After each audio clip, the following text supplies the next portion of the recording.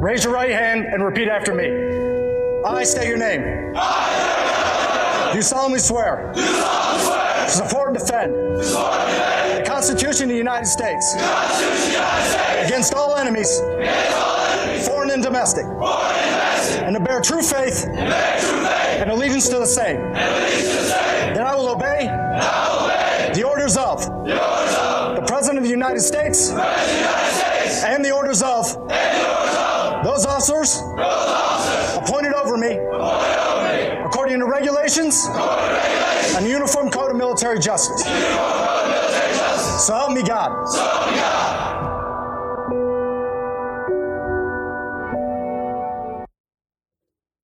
Thank you, listeners, for tuning in to another episode of the American Vet Podcast.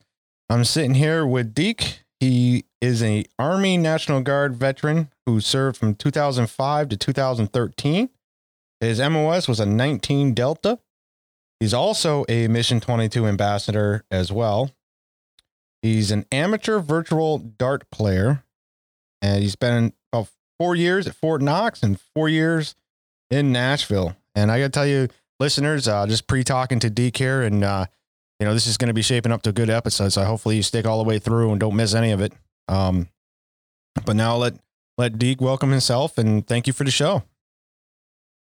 Thanks for having me, man. It's been a great opportunity. I appreciate setting this up. Love the podcast. I love listening to a few episodes last night, so really cool, man. I like what you got going on. All right. Were you listening to it with your pants on or off? Oh, I was definitely naked, but,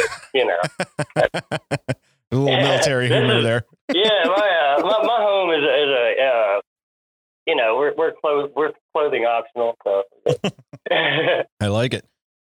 So, yeah. So tell me why the Army National Guard, what, life before boot camp, what led you up to going into the military? Awesome. Basically, 9/11 happened, all the events that tore everybody down. My brother actually signed up for the Marines during that time. I think it was 2002 when he signed up for the Marines. So I was like, well, cool, I'm going to do that too. So basically, I tried to sign up for the Marines and got turned down because we were brothers and we couldn't be in the same unit together. We tried requesting it, but I guess they wouldn't allow it in California. Okay. So I really wanted to go to California with him because that's where they were sending him. I was like, well, I just want to go with him. And they were like, well, we can't put you there with him. No, it's not going to work out. So I was like, okay, well, forget it. Yep. So about 2005 comes along. I was out of school. I didn't know what to do. I didn't have any goals. I had no direction. Right. Just hanging out, getting stoned with my friends, letting life just kind of just pass by. Yeah. No wonder why you're attracted to the Marine Corps.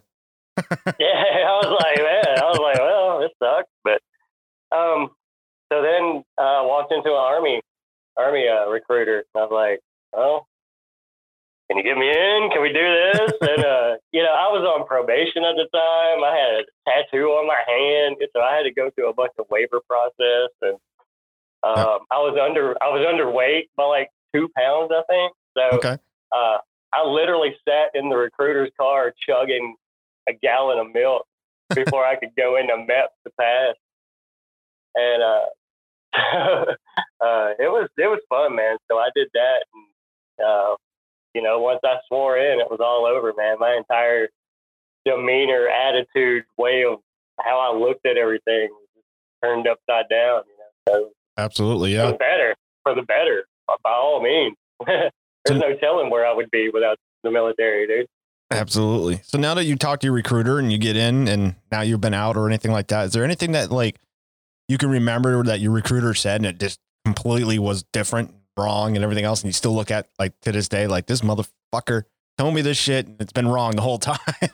Oh yeah. That little bastard told me I was going to love Fort Knox. Fort Knox is going to be awesome, dude. You're going to love it. We're going to send you there in the middle of the summer. I was like, all right, let's do that. And then I get there and it's like 100 degrees every day. It was ridiculous. I hated that place. Well, it's a good thing you only spent 4 years there then. Yeah. Well, I did the basic training, AIT, and everything, and my MOS because I didn't give a crap when I took my test. So I was like, well, cool. I'll be a Cav Scout. That sounds kind of cool. I'll sign up for that one. And but while I was there, man, I liked it. There's a lot of good stuff. I mean, got to drive a Bradley a couple times. Stuff you can't. Stuff like most people will never get to do. So It's kind of pretty cool. Absolutely. So now you're so 19 Delta. What is that MOS and like what is the purpose? So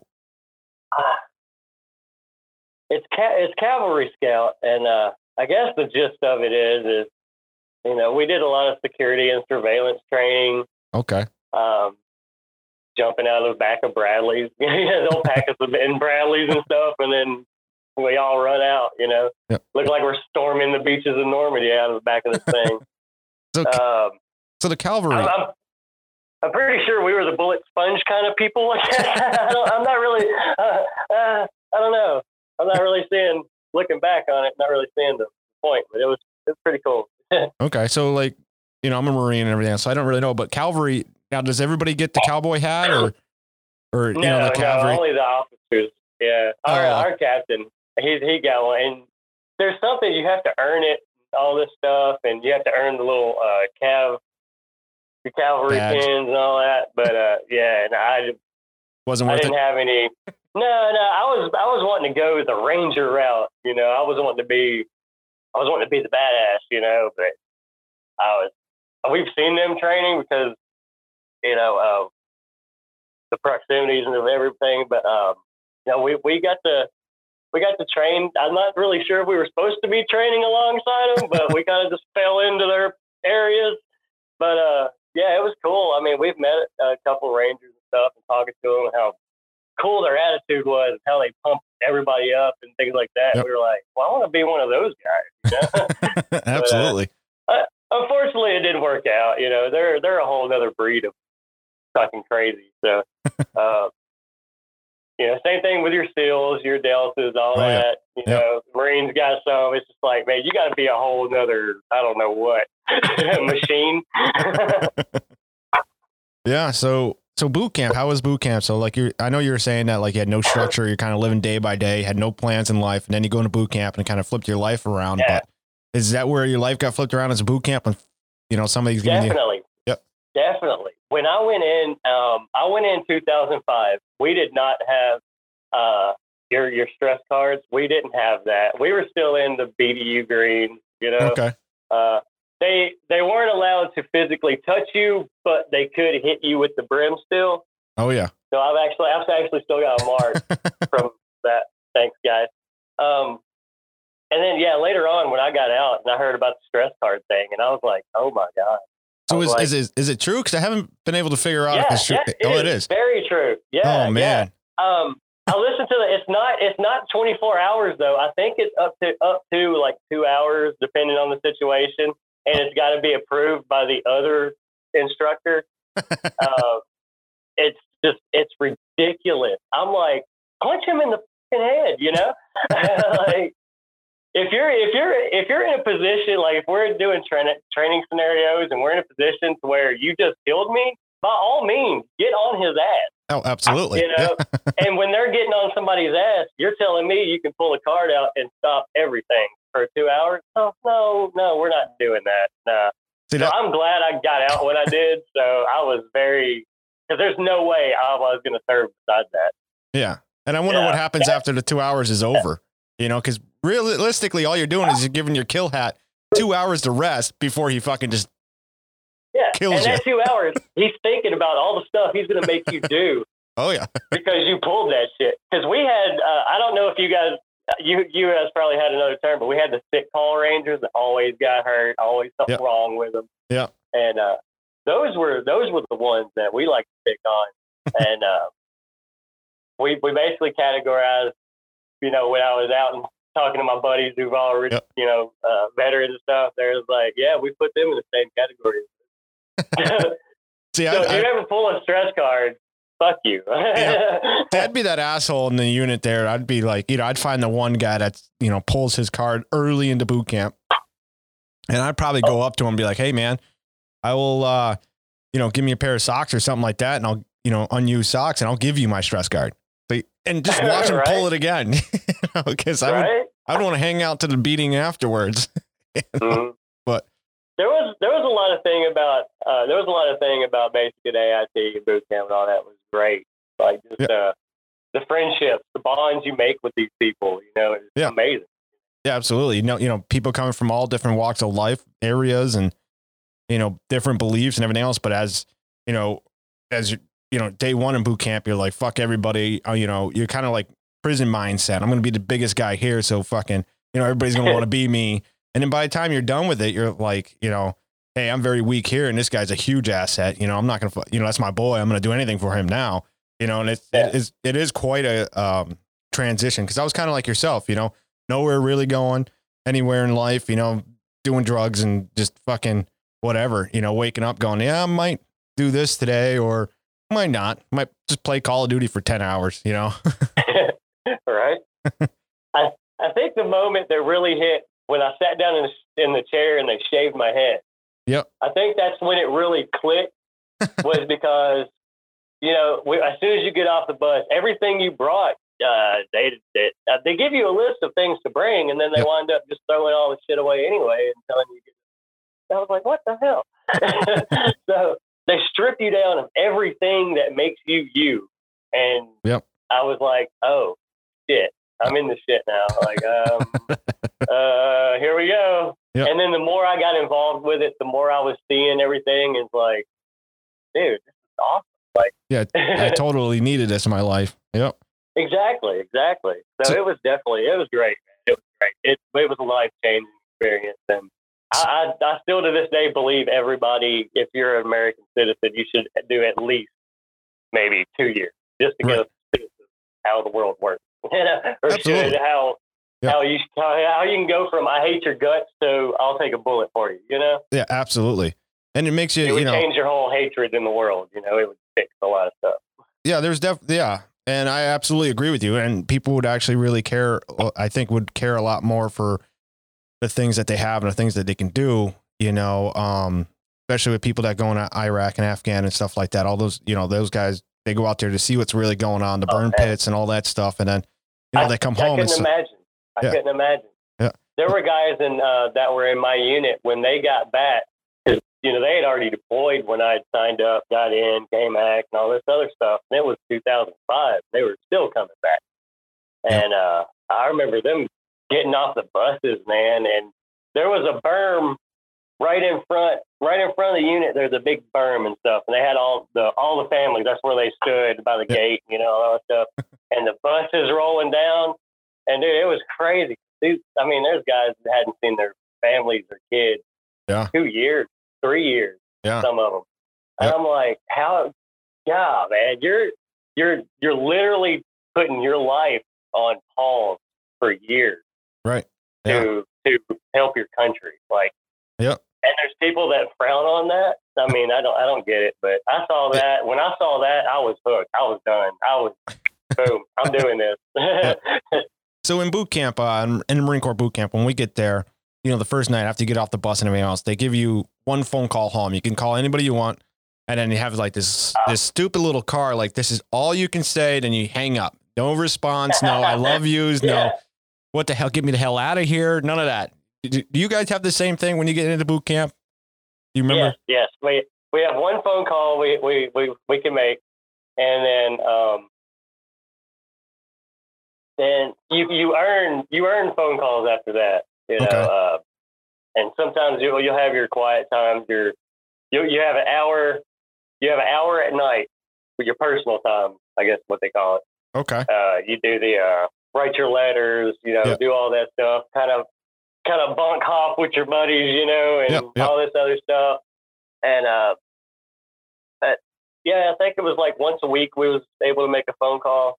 We got around because they wanted to detach completely. They wanted to like, look, you can't be calling home to mama every night, and we're trying to get everything pounded into your head, So So, if you did good, you got a phone call. If you didn't do good, your ass went to church. Yeah. I was a Kilo company when I went into boot camp, and we have this thing in Marine Corps boot camp. We have this called Pugil sticks. And they kind of classify each guy by their weight and everything else. And they put you got a helmet on and you got pads on your chest, flak jacket. And you're wearing mouthpieces. And I remember, or at least in my platoon, our senior drill instructor came out and he said, listen, if you can knock out a mouthpiece, that's a 5-minute phone call home. Cause we don't get to call home at all. We get letters. And then sometimes they hold the letter saying, oh, this is why we don't rely on the postal service. And it's like, come on. But, you would get a 5-minute phone call home for knocking out a mouthpiece. And if you knocked another recruit out, it was a 10-minute phone call and a meal from any fast food joint when you knock a guy out. That's like a golden ticket in the Willy Wonka bar, dude. So we're all, so all the recruits are trying to kill each other, literally. And I remember this one time they, these two guys posted up against, and the instructor's like, go. And the guy comes right out and he just, jabs the dude right in the face. And, the guy falls back on his back and he takes his pugil sticks and starts golfing the recruit's head with his pugil sticks, just trying to get his helmet off, trying to knock him out, all this stuff. And the instructor's blowing the whistle. And this dude's just wailing on him. The instructor comes up and just takes the palm of his hand and just hits the recruit with his helmet on and knocks his recruit back. And the instructor actually ended up breaking his wrist doing that. But I mean, like, that's how much a phone call meant. You're like, I love you, buddy, but you're fucked.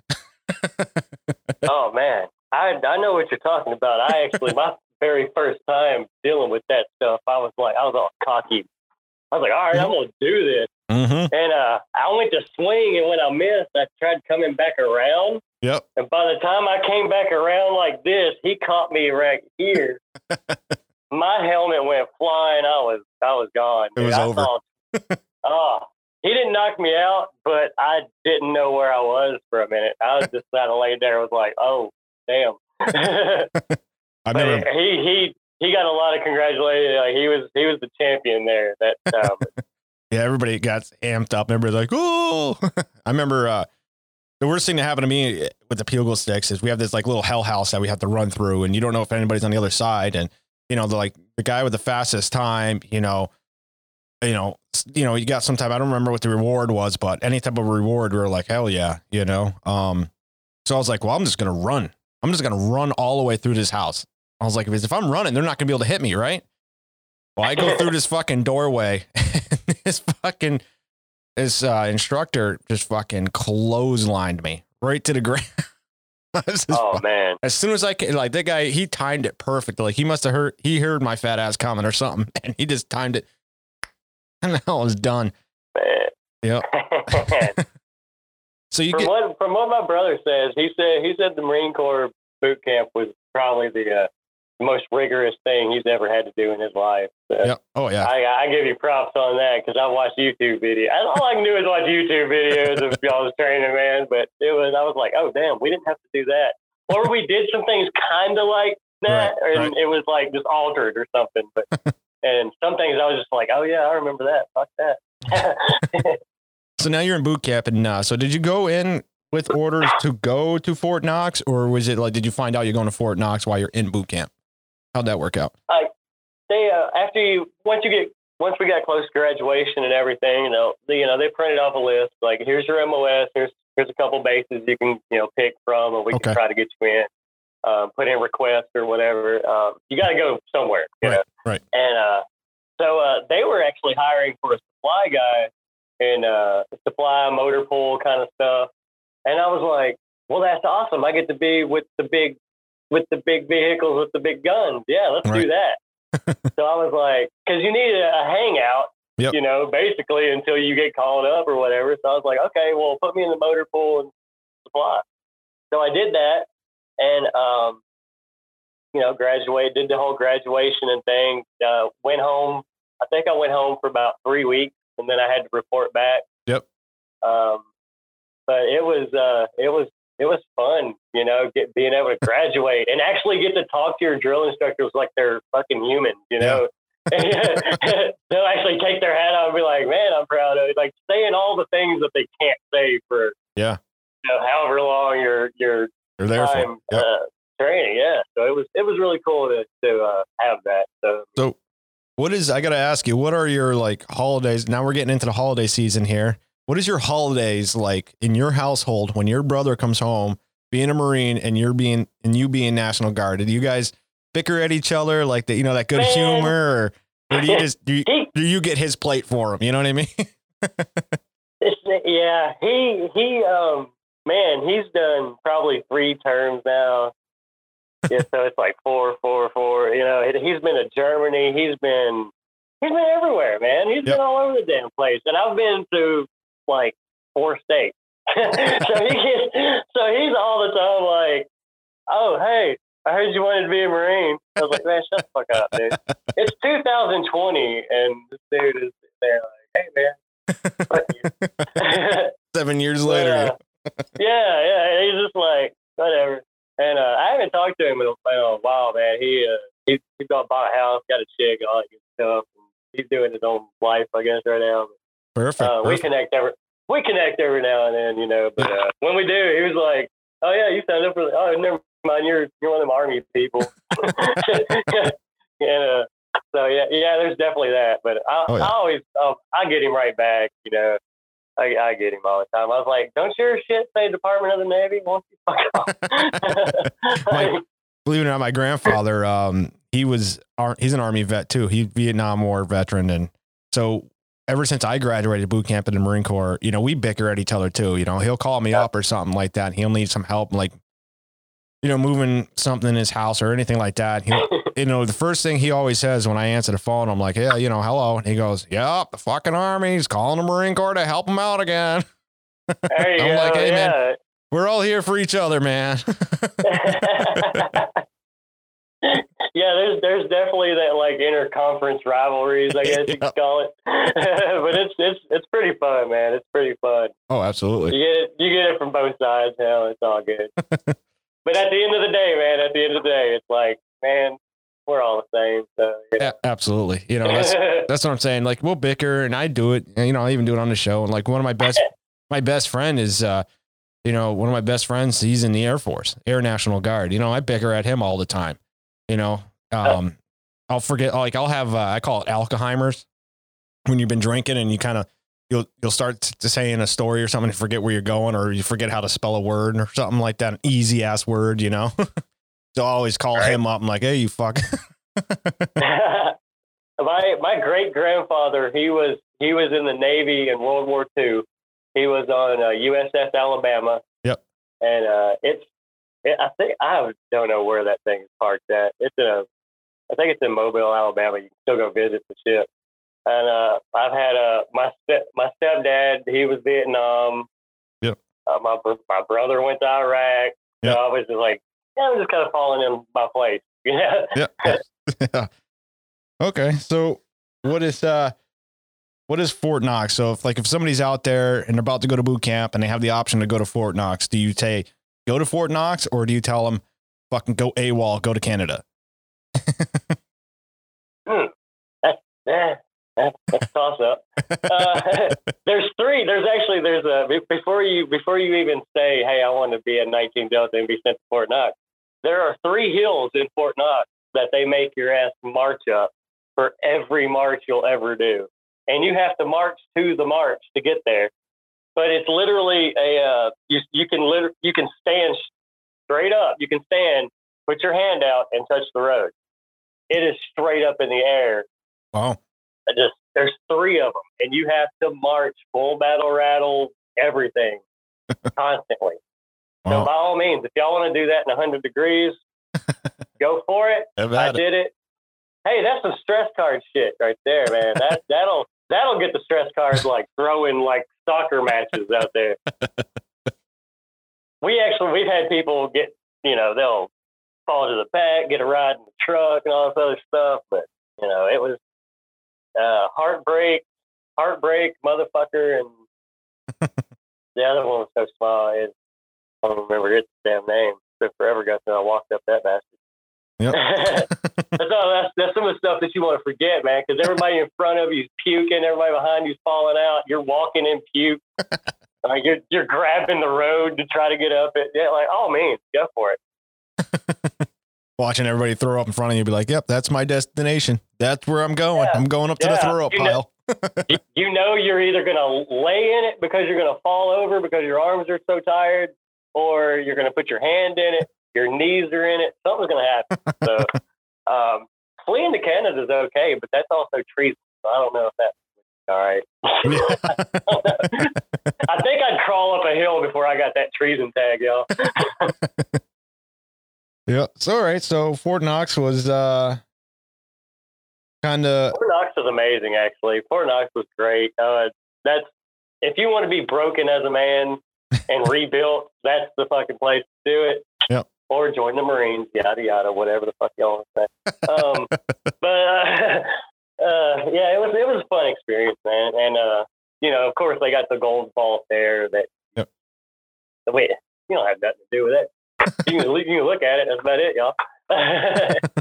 But Fort Knox was cool. People were cool. There's a little town, Elizabethtown, that's right by it.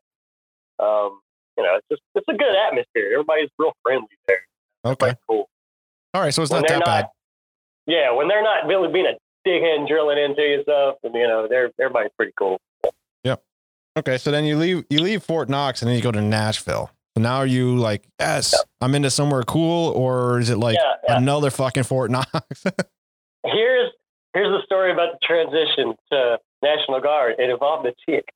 I met a chick, and I was like crazy with her, and she lived in Nashville. And I was like, well, hell, I live not far. Like, That's my hometown and stuff. So we were hot and heavy for like 2-3 months. You know, I was sneaking her into base and stuff, all this other crazy shit. Oh, man, I've been demoted and promoted again. Like, there's so much crap.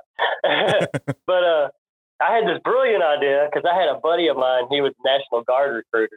Yep. And I gave him a call, and I was like, hey, do you guys have some kind of like, I literally said, do you guys have some kind of like green to pussy transition paperwork I can do? He's like, what the fuck are you talking about? I was like, I want to go from Army to National Guard, but you got to put me in Nashville. Like, you got to put me home. Yep. And he was like, what the fuck? So he, you know, and it was probably 3-4 weeks later and stuff. My re-enlistment was coming up. It was do or die. I was like, are you going to do 4 more years in the Army? You got to get the fuck out. You got to chase this chick. And all this other stuff is just going on in your head. And I got to thinking about where I was at in Fort Knox, how bad I fucking hated it there. And I was like, let's do it. So he got me signed up, ready to roll, man. So I went down and took a supply job. Okay. Yeah. And any re-enlistment bonus or no? Yeah, I got a little bit. Yeah. Nice. Got about $6,000 for that one. All right. That was cash money in the bank, and I didn't even know I had it.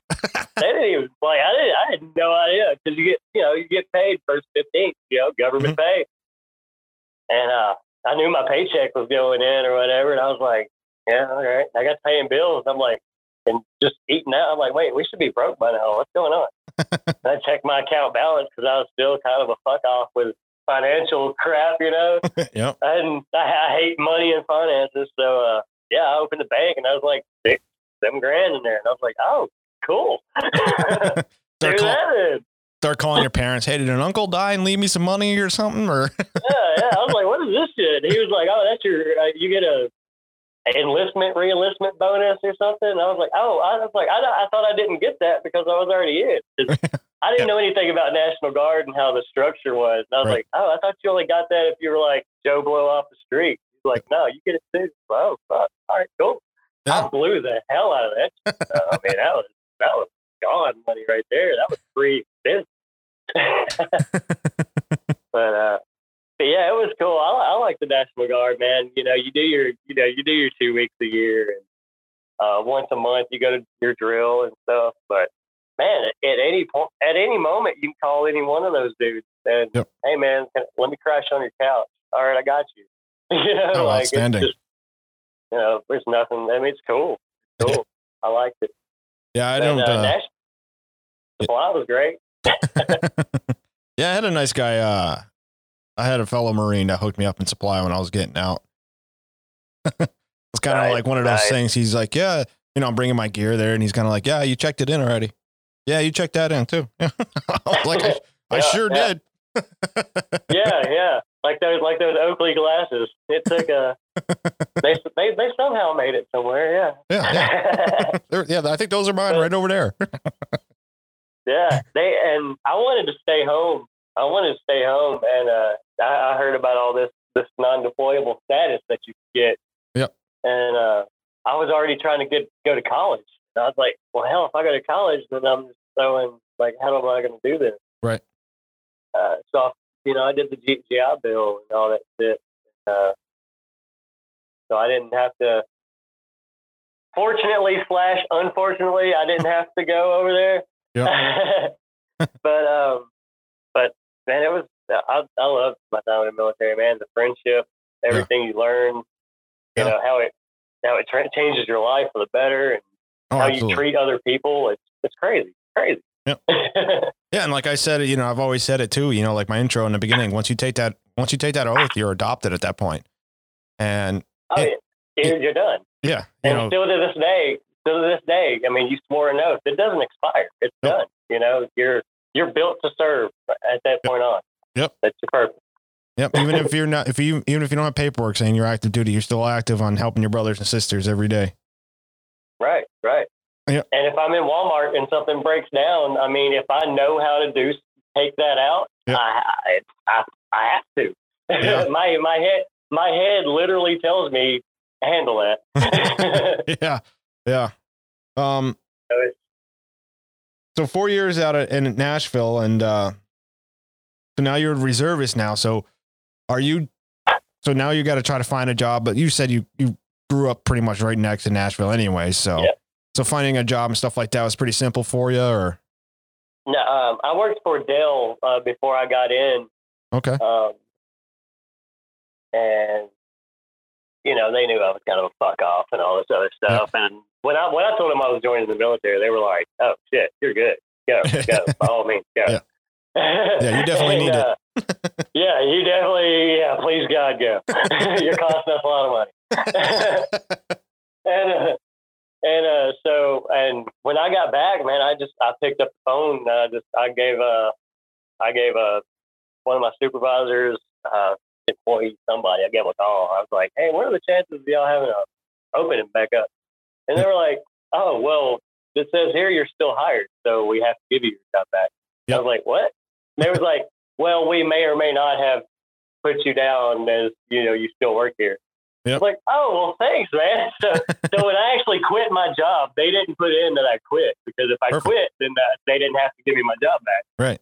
And they were just like, "Oh, you quit? Okay, we're just gonna okay." Okay. So I mean, they welcomed me back, open arms, gave me my job back. It was all right for the first. It was all right for the first couple of weeks. Yeah. Trying to get the hang of how a normal job goes, because I did the 4 years in Fort Knox, and then, I signed a new contract, and now I have to work and do this. And I'm like, how the hell do I do this?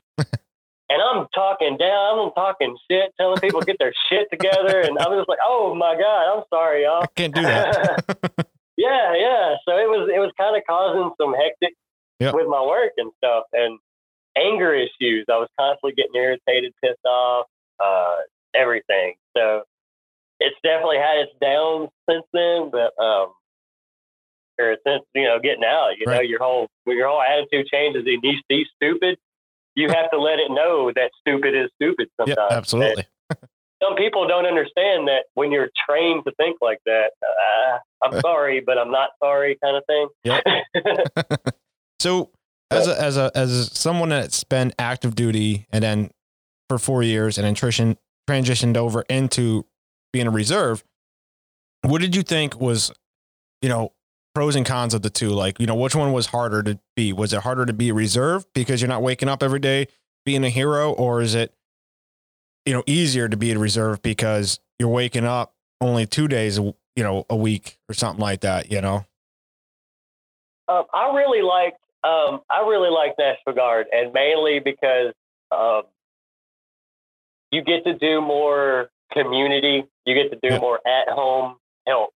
Okay. They call you up any minute and be like, hey, you're going to go do this for homeless. We need you to, blah, Perfect. blah, blah. Yep. Just things that, you can sign up for it, obviously. It's not required. It's like some outside military stuff. But, every now and then your captain or your first sergeant or whatever call you up and be like, hey, man, we got an opportunity to help out this group. You want to come on? Yep. Volunteer and stuff. So, you definitely have that. You have that at home. I'm helping my community feel to it. Yep. Whereas the Army, you're just basically you're helping yourselves get prepared for when shit hits the fan. You're good. And that's your whole mentality. Is like when shit pops off, we're good. We're straight. Yep. Whereas the National Guard, it's like everything's straight. You have your drills. Yep. You get everything stays straight if you're not using it. Basically. Right. I mean, you get it straight, you do your checks, and everything's good. But then you get to go home, you get to see your families, you get to see your kids anytime you want. Yeah. Definitely different from, as active duty to National Guard reserves, But you also get to help out when they're not home, Right. Like we got your back at home while you're at base, it's kind of like give and take. Okay. Like when Katrina happened, what was that? 2005, 2006, 2005 Katrina. When all of the different states were sending National Guard down there to help out. It was awesome, man. It was like a flood of National Guard took over. It was great. And tornadoes. I mean, we had tornadoes rip through Tennessee not long ago. Right. And, it was just I mean, it was like Florida, Georgia, Alabama, Kentucky. It was just floods of National Guard, Humvees rolling through. It was great. I was like, that was cool. Even though I was out, still watching things National Guard does and gets involved with. It's insane. At any moment, boom. Yeah. Yeah. Telling I definitely like that. But, yeah. Telling your family and your friends, be like, that's my boy right there, man. That's my boy, man. And still to this day, when I drive down the interstate and I see like a truck hauling Humvees and shit, I'll slow down and check them out. They're like, man, I remember, man, they got this. And they're like, just fucking drive, dude. Because I'm telling them like all the buttons and stuff, and they got a little lever down here and I go into the whole shit. I kind of do the same thing too. We got a couple of National Guards and a couple, reserve bases where I live, and when I do see them on the highways, doing their training on convoys, I slow down too, but I'm not looking at what they have. I actually look for some reason. I'm trying to find that one guy that's not wearing his helmet and his flak jacket. Yeah. Like, you're waiting to jump some ass. That's what you're looking to do. You're gonna roll your window down and be like, "Hey, dude, no." Actually, I'd probably throw him a beer now that I've been out for so long. But there you go, you own it. there you go, man. There you go. I mean, I don't care what branch you are, what branch you've been in. Anytime you see military vehicles rolling around, you're going to stop and be like, fuck yeah. Yeah, absolutely. That's what's up. So now you're getting, so you get done out of Nashville, you're completely done out of the service and everything. So how's life at this point? Like, obviously you're going to miss the camaraderie and stuff like that, but as being a reserve, you kind of live in the same area of everybody that you were just a reserve with. So did that fall apart too? Or was your group of guys able to stay together after, you got out and stuff? We did for a little. We kept in touch. I had a long discussion because I was always the cut up, the nice, the cool guy, the one where you was having a bad day, but I got you, dude. Come here. Come here. We're gonna talk. We're gonna cut up. I'm gonna take you out. I'm that guy. Yep. And everybody was just, I'm like a magnet to people. Okay. And so I befriended all the officers, the captains. They appointed me their personal driver. Yeah. Just anything they needed, they could call me up. I never made it to like. I was squad leader in like basic and AIT and stuff a few times, but as far as like in service. I wasn't the leader kind of type. You know? Right. You listen to me. You got 50-50. You may.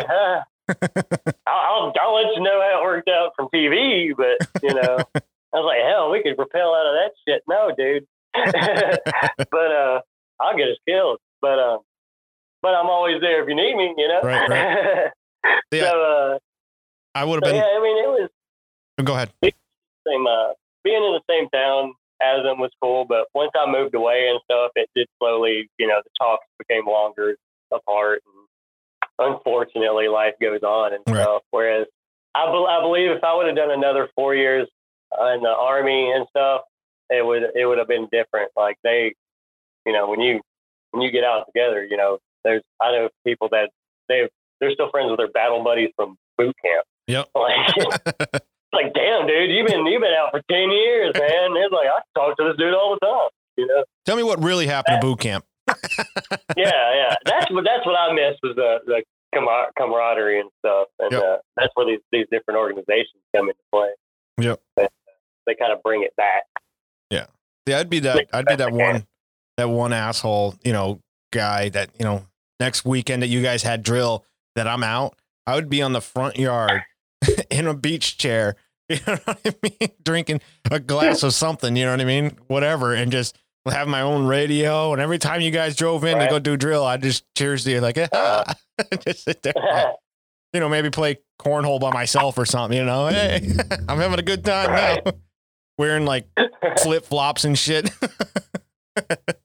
Oh, it's great. Oh man, I've wanted to do that so many times. I wanted to go back and be like, hey, Sergeant French, what's up now, dude? Yep. Wearing your reflective belt on your forehead and stuff. Yeah, just dress like this stupid because they can't do nothing about it. Yeah, cut your pants into shorts. Right. Yeah, outside of when I got out of National Guard, I talked to my guys and I was like, look, I've been in now 8 going on 9 years. I don't think I'm going to sign up again, man. Yep. And I had the shit talking. Oh, you pussy, you just talk about blah blah. Yeah. But once I made a decision, I was straight. And they knew I was straight. Right. Outside of all the shit talking, they were like, dude, I got you back. I got you. Whatever you want to do. Yeah, because you don't want to force somebody to go in. Because then, I mean, at the end of the day, I'm here. Yeah. I hate it. They're gonna hate it. Their morale goes down, and then fortunately, that's when shit happens. I believe there was a piece of me that actually felt like, you did your part. You did what you were supposed to do. Yeah. You were, you've helped so many people through hard times. You've done. Yep. I've done my part. I've done I've served my purpose. Basically, is how I felt. And because I knew I wasn't the deployable type. I wasn't the. Yeah. I wasn't the going over there and chasing people down kind of person. And right. I don't know what it is about people that are like, I gotta go do that. But I was ready to. I was like, you know what? If I gotta go, I gotta go. Let's do this. Yep. But I wouldn't turn it down. But I damn sure wouldn't be the first one on the top of the list to sign up. You know what I mean? But yeah, I felt like I did my part. If I helped somebody, if I helped one person at any point during this, then I did my job. Absolutely. I did my shit. And then I went home. I was good. So when now you get back home and now you're completely out and everything. So how's life treating you at that point? And what's going on there? I see. That was 2013. I got my job. I still was working at Dell. I don't know really what happened after that, man. I kind of slipped into a now what scenario. Like, what the fuck do I do now? Like, I don't have somebody yelling at me. I don't have anybody telling me what needs to be done. I don't have. I don't know how to go grocery shopping. I was a single dude, so like I always had somebody. I always had that dependency, I guess. Right. Structure, and then when I get home, I'm like, I have no structure. Like, I have no control over my household right now. Right. Yeah. And I gotta figure out how to retain all this. And then, family was good. I was with my ex for a couple of years, and we were doing good. Had family and stuff like this. And after that, once I got out of that kind of I don't have a purpose anymore, and then into family mode. Right. I was fine. I was great. Yeah. I was great. And but I think the hardest one was a big hit was 2018 is when basically the reset on life. Yep. Kind of happened, and things went down and all this, and just dark holes coming back out on top again. So yeah, it's like the second chance kind of thing at life. So I definitely know there's a purpose. Yep. And you just have to chase it and find it. Absolutely. Yeah, you can pull through it. Then like I've said it before, you go down to that part of your life, you hit that reset button like you're talking about, and it's amazing what happens after that. It's completely amazing. You still don't have any structure that you had prior to that reset button, but now you have like more of a personal structure.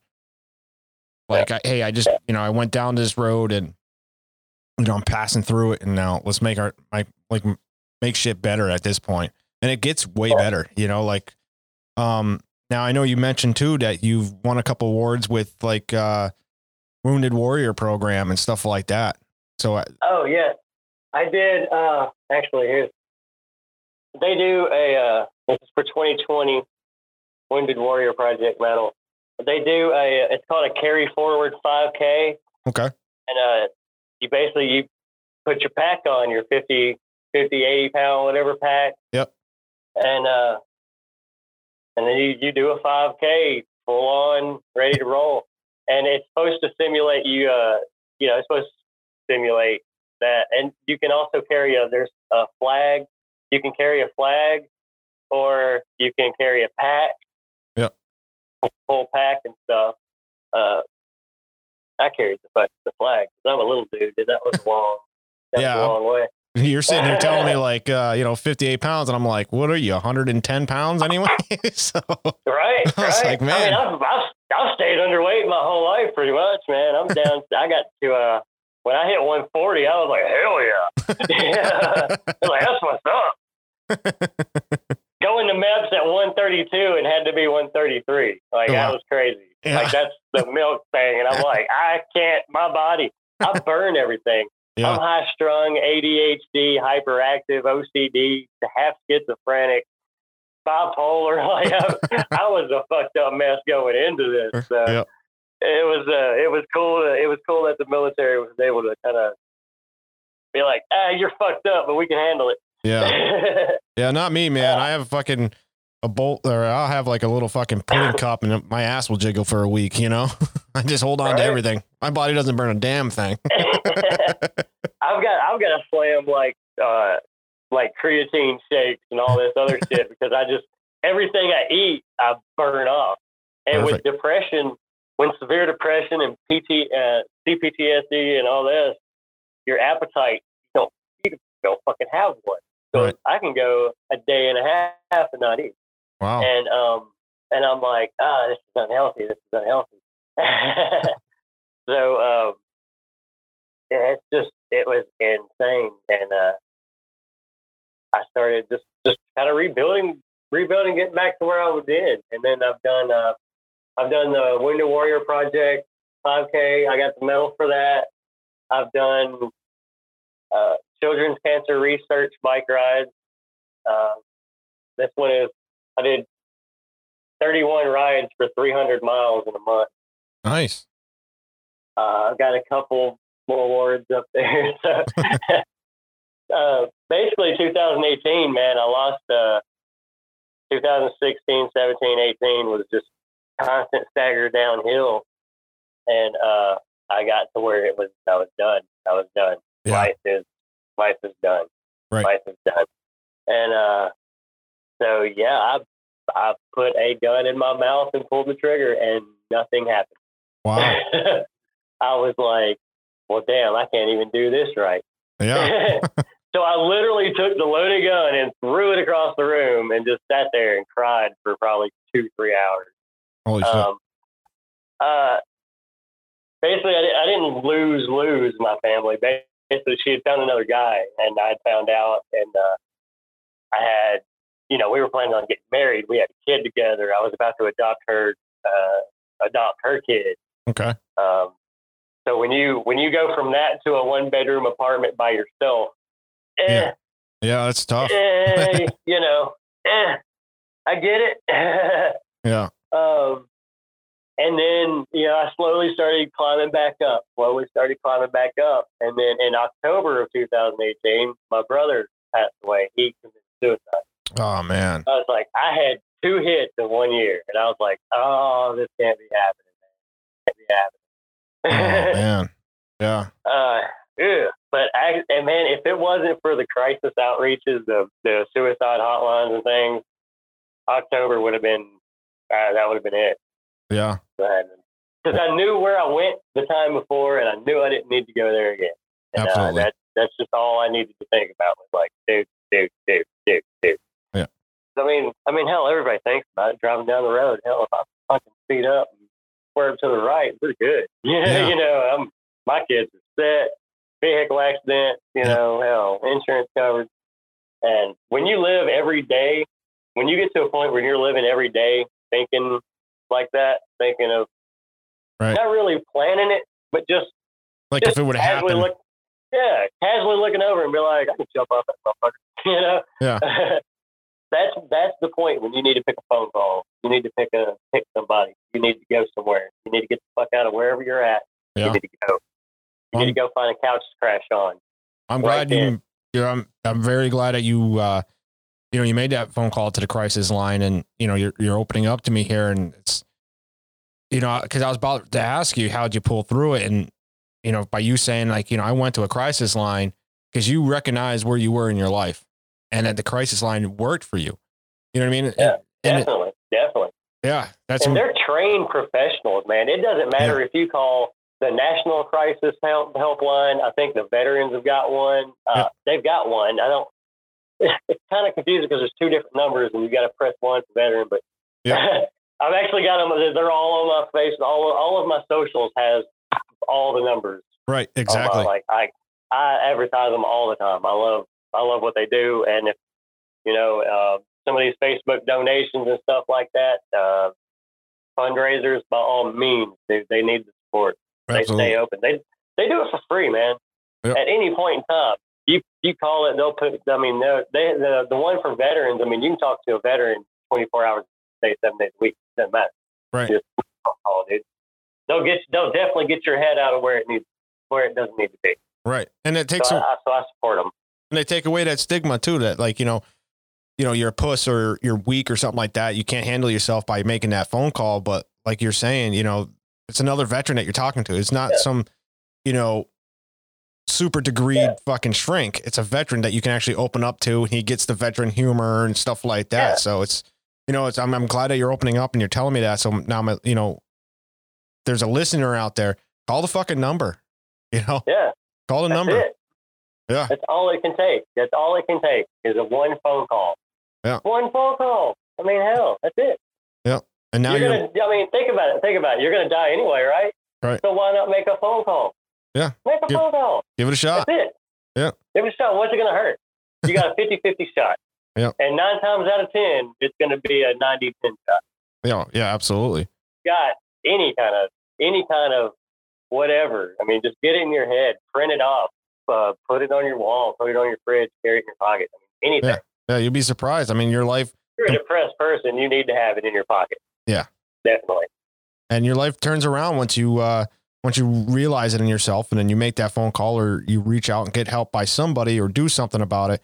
Your life changes completely. And like, you're very good spirits now. I mean, we're talking 2 years later from you going through all that, and you've getting these awards for Wounded Warrior. You're doing all this stuff now, and that's awesome. I mean, we're going to get into the whole virtual dart thing, but that's a whole nother life in itself, man. That's a whole crazy experience too. I mean, that's another dream I don't ever want to wake up from. So yeah, exactly. And you're finding things and you're doing things, and it's amazing. I mean, to go through, losing your brother, losing your wife, losing the kids, and and then to turn around and say, hey, listen, I'm not the only one out there. And now you're out there doing things for Wounded Warrior. You became a Mission 22 ambassador. You know, that's phenomenal. You know, I thank you to fucking keep pushing through it. Yeah. And it was basically if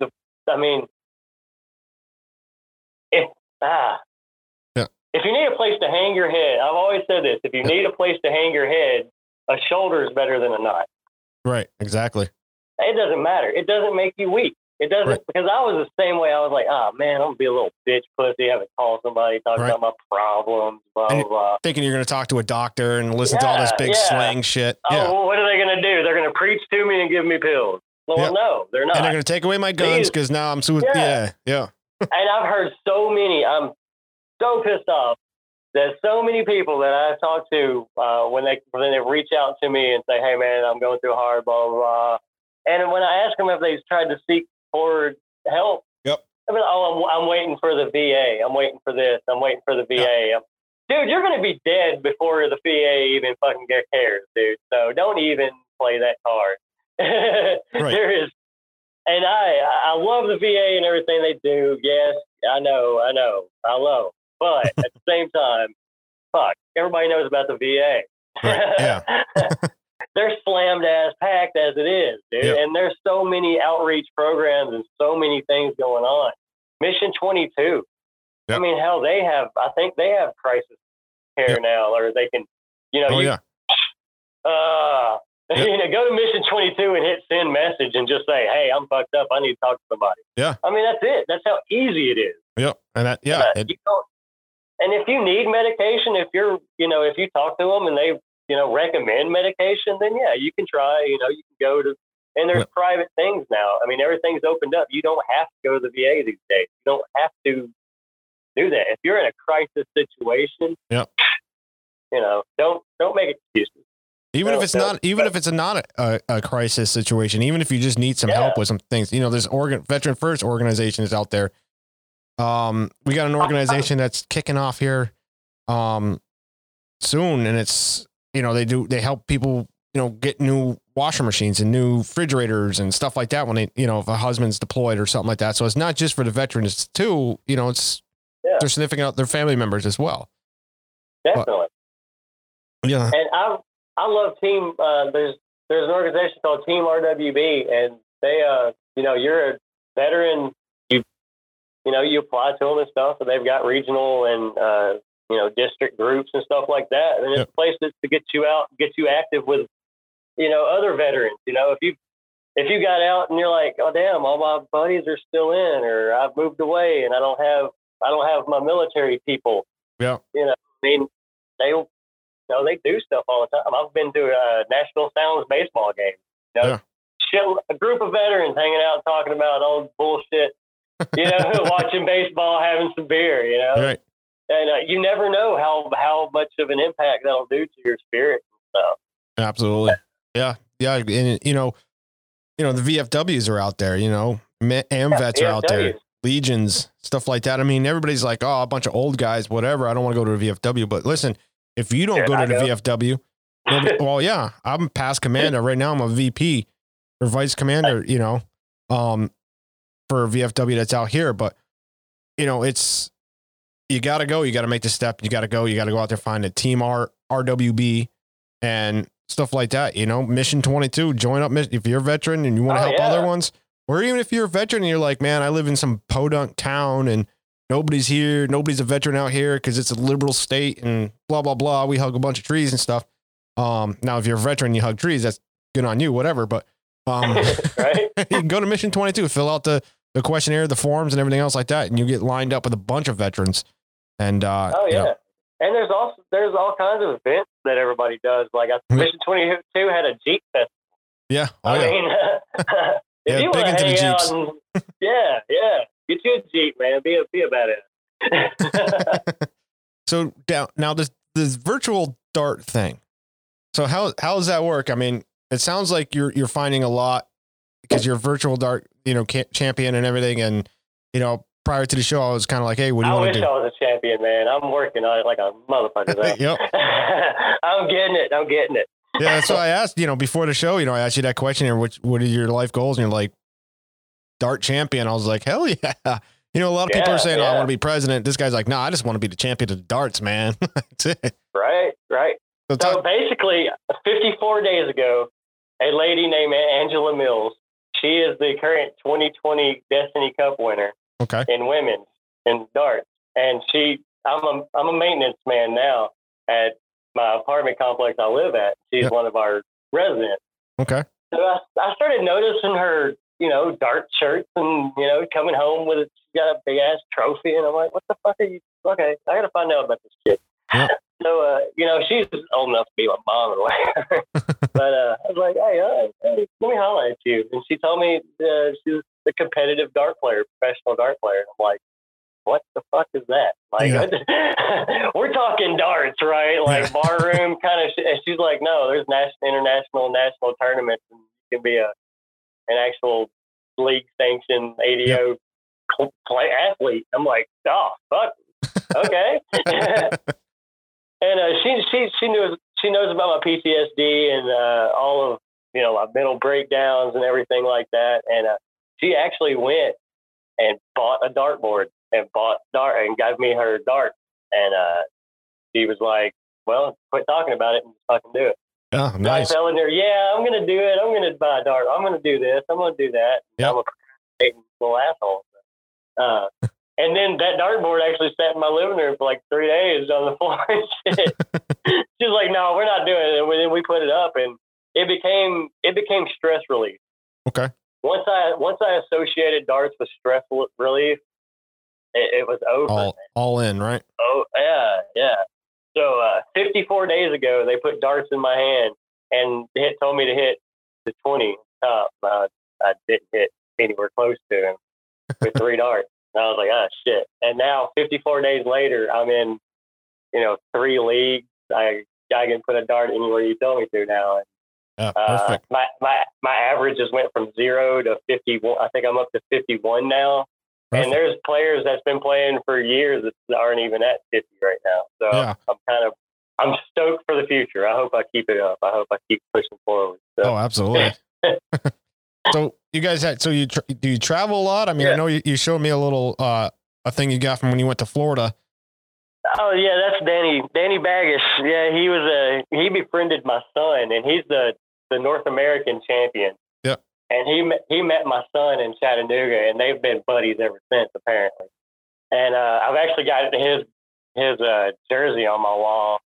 And so they do the travel tournaments, and but since the COVID thing, they still have them and all this stuff. And Angela, she's one of those that travel around.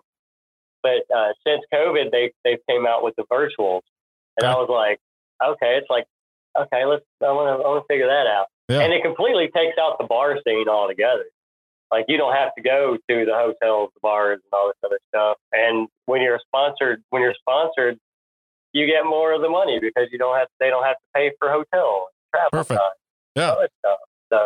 So they basically, I'm webcammed up and got front facing, back facing on the board, both sides, and it's a whole virtual experience, man. And you can play anybody all over the world, and it's amazing. It's a great thing that they've come out with, and I'm glad it's a thing, because I'm not a drinker, man. I get drunk, I start buying shots, and then I'm crying in the parking lot. Like, we're not doing that. You love everybody. Yeah. I love you, man. Why am I broke? Where are my pants? So now, can anybody sign up for this thing? And like, where would they sign up for this dart league here that you're talking about? A couple of them are open to public. Some of them aren't. You can go. There's usually a dart association in every major city. Okay. There's Greater Nashville Dart Association. There's Greater Chattanooga Dart Association.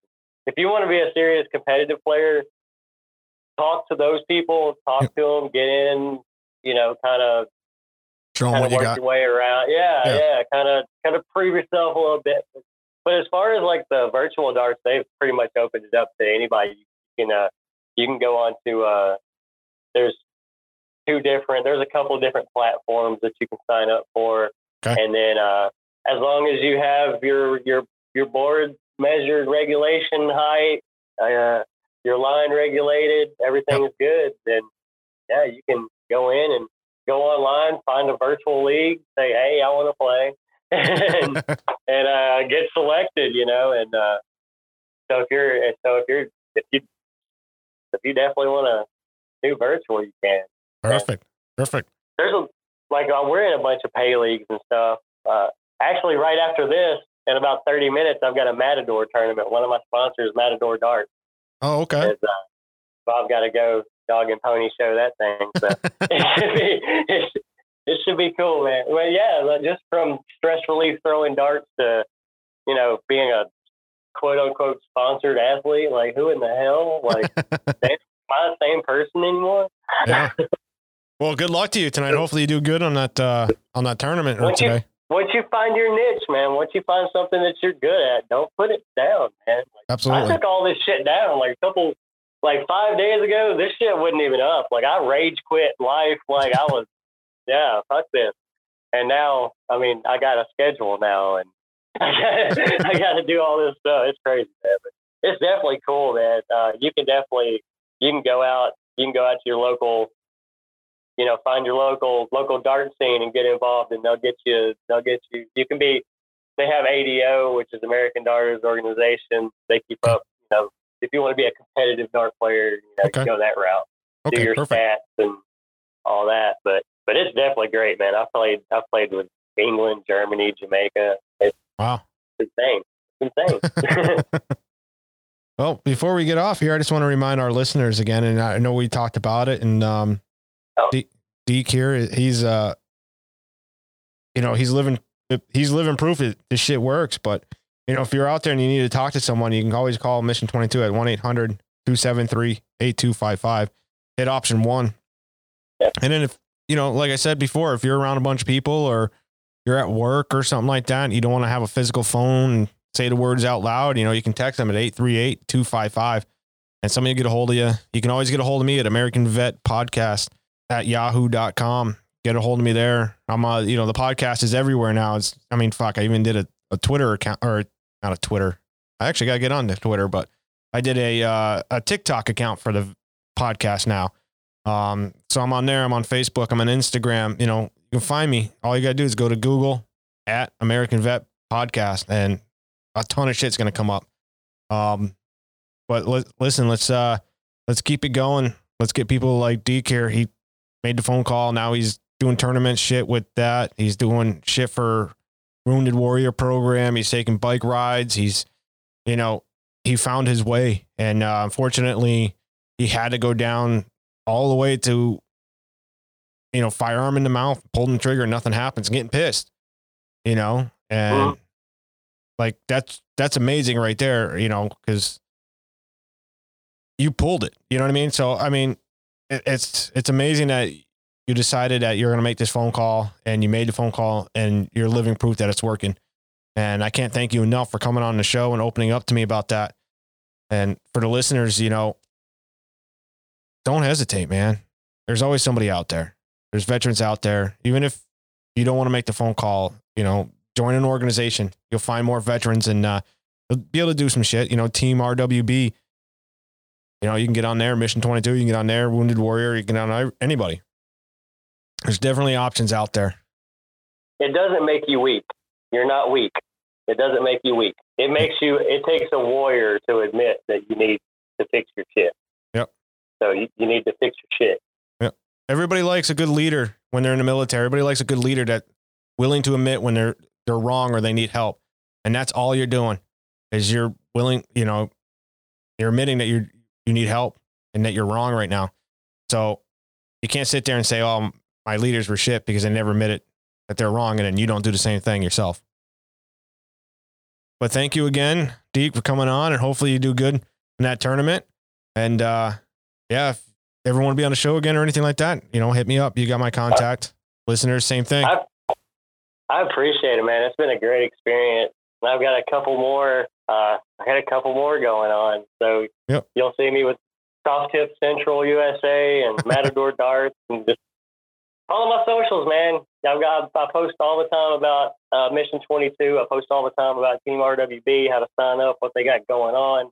Yep. All of the suicide numbers, I've got them. Yep. So I mean, and I saw some of your socials, man. So I got you followed everywhere. So oh, thank you for that. Thank you for having me, and I'd love to be on again. Yep. Hopefully with a state championship or something. That'd be cool, man. But, that'd be phenomenal. But I'm gonna keep on pushing, man. I'm gonna bring the Mission 22 and suicide awareness to darts, man. I'm gonna we've got a PTSD awareness jersey, so Perfect. we're gonna get going. So we're gonna definitely try to save some lives and have some fun doing it, brother. Absolutely, and I feel that the stigma will be going away if everybody's wearing those kind of shirts. Nobody's gonna look down. Definitely. 22 veterans a day, man. 22 veterans a day. And you could, a phone call could make it 21. A phone call makes it 20. A phone call makes it 19. Yep. I mean, do your shit. Simple. Dude. Beast mode. Do it. I appreciate it, brother. Appreciate it. No, thank you. Listeners, and if, like we're talking about apparel and merchandise, stuff like that, go to my store. teespring.com/stores/American Vet Podcasts. And like I've said before in my announcement, if anybody's ever heard it or anything, whatever I get for donations or whatever is being sold for merchandise, all of that's going to Mission 22. I'm not taking any money in my pocket in this podcast. So, I got clothes out there, merchandise out there you can get. Remind the 22 that we still need them. And thank you again, Deke, and listeners, stay tuned for the outro. If we look to the answer as to why for so many years we achieved so much, prospered as no other people on earth, it was because here in this land we unleashed the energy and individual genius of man to a greater extent than has ever been done before. Freedom and the dignity of the individual have been more available and assured here than in any other place on earth. The price for this freedom at times has been high, but we have never been unwilling to pay that price. Those who say that we're in a time when there are no heroes, they just don't know where to look. The sloping hills of Arlington National Cemetery, with its row upon row of simple white markers bearing crosses or stars of David, they add up to only a tiny fraction of the price that has been paid for our freedom.